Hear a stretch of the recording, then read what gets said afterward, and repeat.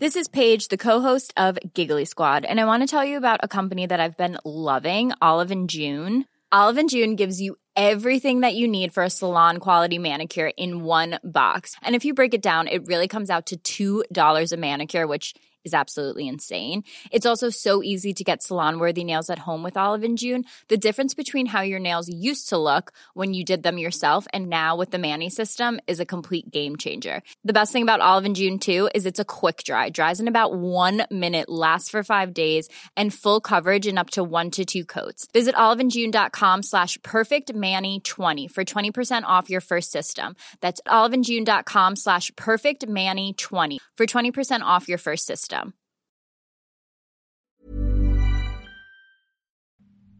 Hi everyone, it's Raja again from beautiful Melbourne, Australia, and this is Dev Raga Personal Finance. First of all, Happy New Year. It's January 1st, 2019 when I'm recording this podcast. I hope everyone has had a great New Year's Eve celebrations and a fantastic Christmas period as well. And here we are in 2019 after a very volatile latter half of 2018, particularly in the stock markets and the financial markets, largely stemming from what's happening in the North American politics. But there's a lot of changes which may come about depending on what's going to happen this year, particularly if there is another federal election in 2019. And judging from what happened in Victoria, where Premier Daniel Andrews sweepingly won the Labor state election, we're in for a bit of a ride, I think, in 2019. So with that said, I thought I'd talk a little bit about, in this episode 20, about some of the potential changes if Labor end up winning the federal election, because those changes may directly impact you and your financial future. So, in this episode, we'll talk about 3 things. 2 things really. The first thing is, if Labor do win the election, they're proposing a change in negative gearing. So we'll talk a little bit about what that change actually means for those people listening who have investment properties. And the second thing we'll talk about is Labor's proposals for changes to dividend imputation credits. So we'll talk about, what are imputation credits, what are franked dividends, and how those changes may affect you moving forward. Particularly if you're listening in your retirement ages at the moment. But if you're in your 30s, I think really you've got very little to worry about with both of these topics. But I think it's important for you to know about them. So, New Year's resolutions as well. Look, my New Year's resolution is the same as always, and that is to always make sure that there is a financial plan. I tend to have a financial plan every 5 years. I call it the 5-year plan. It's sort of a mental plan. I do have some sort of plan written down as to where I want to be in the next 5 years financially, and also think about each aspects of my life, personal, career, relationships, and of course, if you've got kids, you've got to spend time with them as much as you possibly can. I think it's invaluable. So, I'm sort of in the middle of my 5-year plan. So far so good. So thinking about whether I've achieved the goals of 2018, which I have, thankfully, and what are some of the goals that I want to achieve financially in 2019, and how am I going to do that? That's something that I've been thinking about over the last 3 months. That hasn't changed my savings habit. That hasn't changed my investing habit. So I'm still following the pay yourself first rule, and I'm still taking 20% of my after-tax income and putting it straight into investment accounts and then just forgetting about them.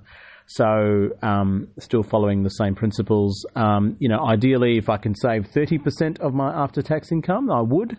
Some months I have, other months I haven't, but minimum is 20%. So I'm still following that rule. So without further ado, let's get started. So what is Labor proposing when it comes to negative gearing? Well, Currently, if you have a investment property, then irrespective of whether it's a brand new property that you've built or bought, or whether the property is already established and it's several years old, you're allowed to depreciate it using a depreciation schedule. I personally use BMT depreciation. And you can you can tax deduct the expenses associated with that investment property. So some of the expenses might be council rates, water rates, electricity rates, rental management fees, and of course the mortgage interest rates as well. And you can offset that against the income that you get from the rental property. So the income is primarily the rent. And if you make more rent than expenses, then you pay tax only on the profits. If you make less rent than expenses, then you tax deduct the expenses from your taxable income of your total income. Okay, so that's how it normally works. Now, if you buy a brand new property or if you build a property, you'll notice that the depreciation on that is far greater because, as we know, that land value increases over time, but the property value actually decreases. So it's like buying a car. The value of a car decreases over time. So if you have something that's brand new, you're able to depreciate it much, much quicker and rapidly as opposed to something that's already, 20 or 30 years old. That's how it works currently. Now, what Labor are proposing, which has, raised the ire of a lot of Australians, and also which has also raised a lot of uncertainty in the property market, is that they're saying that moving forward, if you bought an established property, then you're not allowed to negatively gear. However, if you bought a brand new property, or if you're building a brand new property as an investment, then yes, you're allowed to negatively gear. Now, some people who agree with that policy are saying that's a fantastic policy because that means that, young people that are trying to get into inner city suburbs and established suburbs where there's not much free land, so they can't actually buy the land and build, and they don't have enough money to buy the property and demolish and then rebuild. It's those sort of people that are saying, well, that's actually good for us because potentially those property prices may come down because in the past there's a lot of baby boomers and, cashed up investment companies and, cashed up investors who go to these established suburbs and really buy those big lands with old houses and just bank them and basically rent them out or just leave them be because they know that over time that land in that particular suburb is going to increase significantly in value. So it's going to hopefully stop those people because those people, will not invest in those established suburbs and buying established homes because, what's the value in doing that? Because if it doesn't, give you any advantage of negative gearing, then you're purely speculating that property will increase in capital and it may not happen. So there's a bit of a risk. So that's to try and put off investors. But the flip side of that is there's a lot of established investors that are saying, well, if that's the case, that's going to drop the property values in those areas, which will affect homeowners that are living in those properties. So these are people that actually own their own home. And those people are saying, well, it's going to affect us because over time we're going to lose value of our property. So, look, I don't know how this is going to pan out, but essentially for the people that have existing properties that are negatively gearing, Labor is saying they will be grandfathered in, whether they're brand new, built or established properties. So, for example, I have investment properties that I've bought, which are already established. I won't be affected. It's only the new ones that I'm going to buy that's going to be affected. So just to be clear, you don't have to panic if you have existing investments. You will not be affected. The Labor government has promised that these changes will not affect the people that have existing investment properties. So that's really important for you to be aware of. Now, personally, I'm just curious to see that how this is going to impact prices. I'm actually looking to buy, inner city, eastern suburbs in Melbourne property just because I want to move closer to the city. And it may actually be good for me because I can make my existing properties investments and also move into a brand new suburb that's of a better quality home or better quality suburb. So I'm sort of indifferent to it. I don't rely my entire investment and retirement strategy on properties, so I don't really mind. But of course, there are a lot of people who are saying that's going to just crash the property market. Now, the property market, as I've also discussed in previous podcasts, has really quietened down in Melbourne and Sydney. Hasn't really in Hobart. In Adelaide, it's been relatively stagnant. Perth, in some suburbs, has drastically reduced. And Brisbane has been relatively stagnant. But the way I look at it is I'm looking at an investment over the next 30 to 35 years, which is my retirement plan. So in the next 30 to 35 years, is the population of Australia going to increase? Yes. Does that mean that these people need to live somewhere? Yes, hopefully, because we're not going to have, hopefully, millions and millions of people homeless. That's not going to happen because we have a pretty good social safety net in Australia. And if these people need homes, then, not everyone is going to be living in government subsidised housing. So these people have to rent or to buy homes. So I feel that all this sort of talk about, property market crashing, etc. Look, in all honesty, despite the, lowered prices, I've still made money on property. So I don't really mind. And if I'm thinking about the next 30 years, and if you're thinking about the next 30 years, I think this is just noise and I don't really care. But that's what the Labor Party is proposing. And I spoke to you in my previous podcasts about, what are some of the potential effects of it. So I think it was episode 18 that I spoke to, but just go back to my previous podcast and have a listen if you haven't yet. Now, the second thing that can potentially affect a lot more people, particularly people like me who are going to be relying on my, share market dividends in my retirement phase, is the changes to refunds of tax credits. Now, to understand that, I think it's important to understand, what are dividends and what are franked dividends and what are unfranked dividends, right? So Australia has a very unique tax system where essentially if a company pays tax and then it makes an after-tax profit and they distribute that profit to its shareholders, that's called a dividend. But we have a system where the tax office doesn't tax the profits on the investor twice. So let me give you some examples to see to sort of let's complicate this a little bit. Okay, so let's say that a company, and let's say you own a company and you're the sole shareholder. Okay, so you're the only investor, you're the sole shareholder to make it easier. So there's only one share. So, and that company makes a profit of $100. And we know that company tax rates, the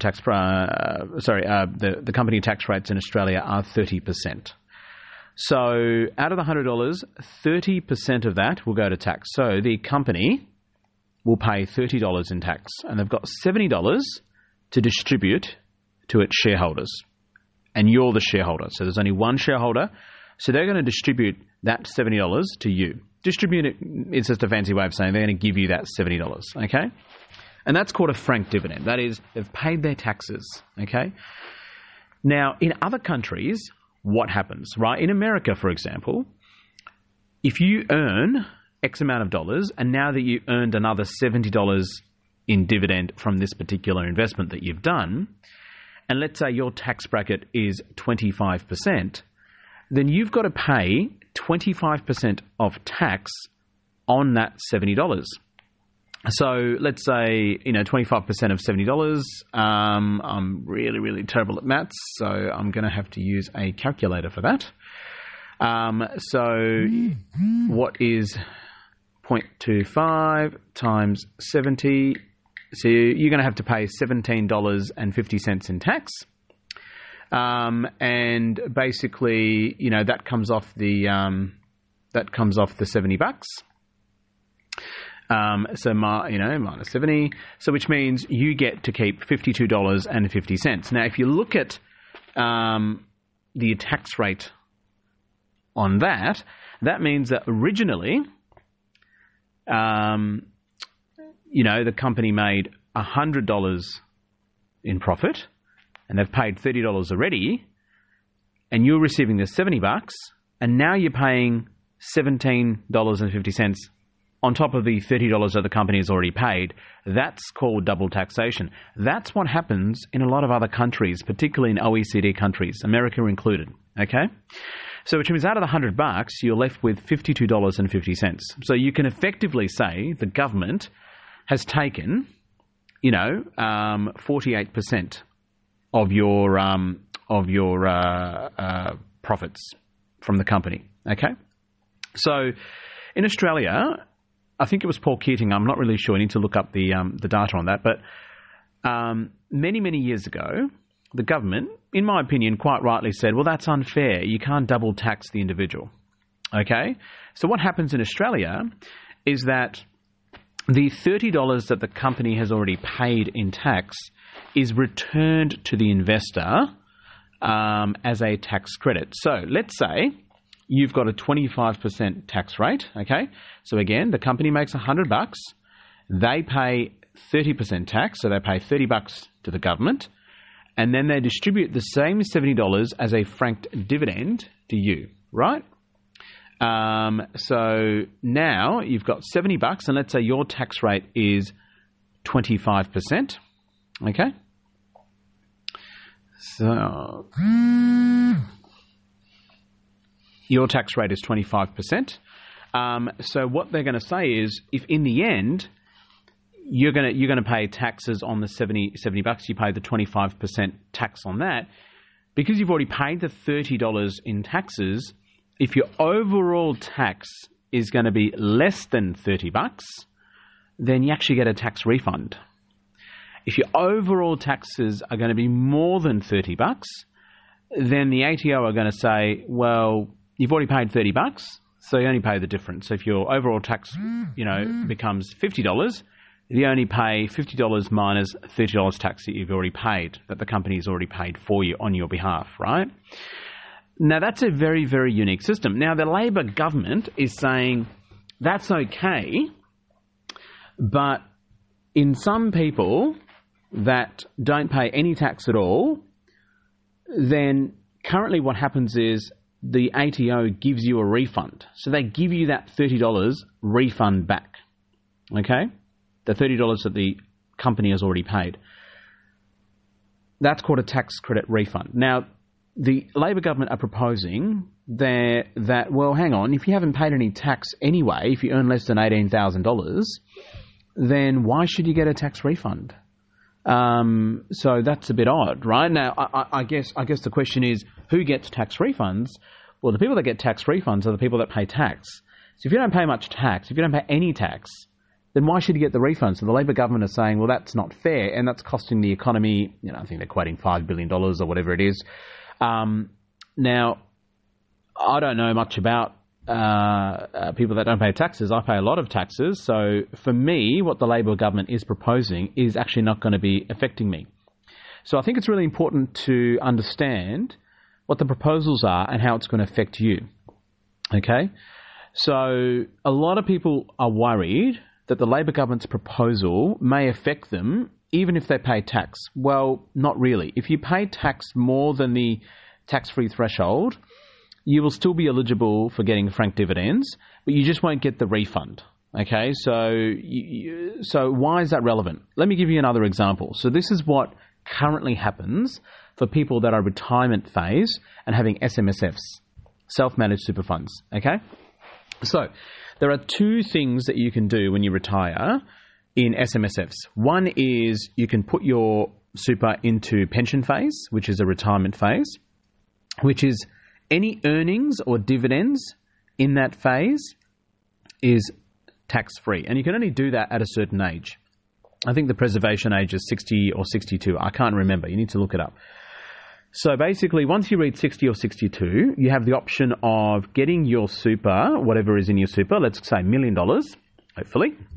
And you can say to the super, hey, I want to put $1 million into retirement phase, which means whatever earnings that you have in that retirement phase are tax exempt, right? But part of those earnings, you're going to be getting franked dividends as well. So what you can then do is say, well, hang on, I'm tax exempt and I'm getting franked dividends, but I'm paying no taxes.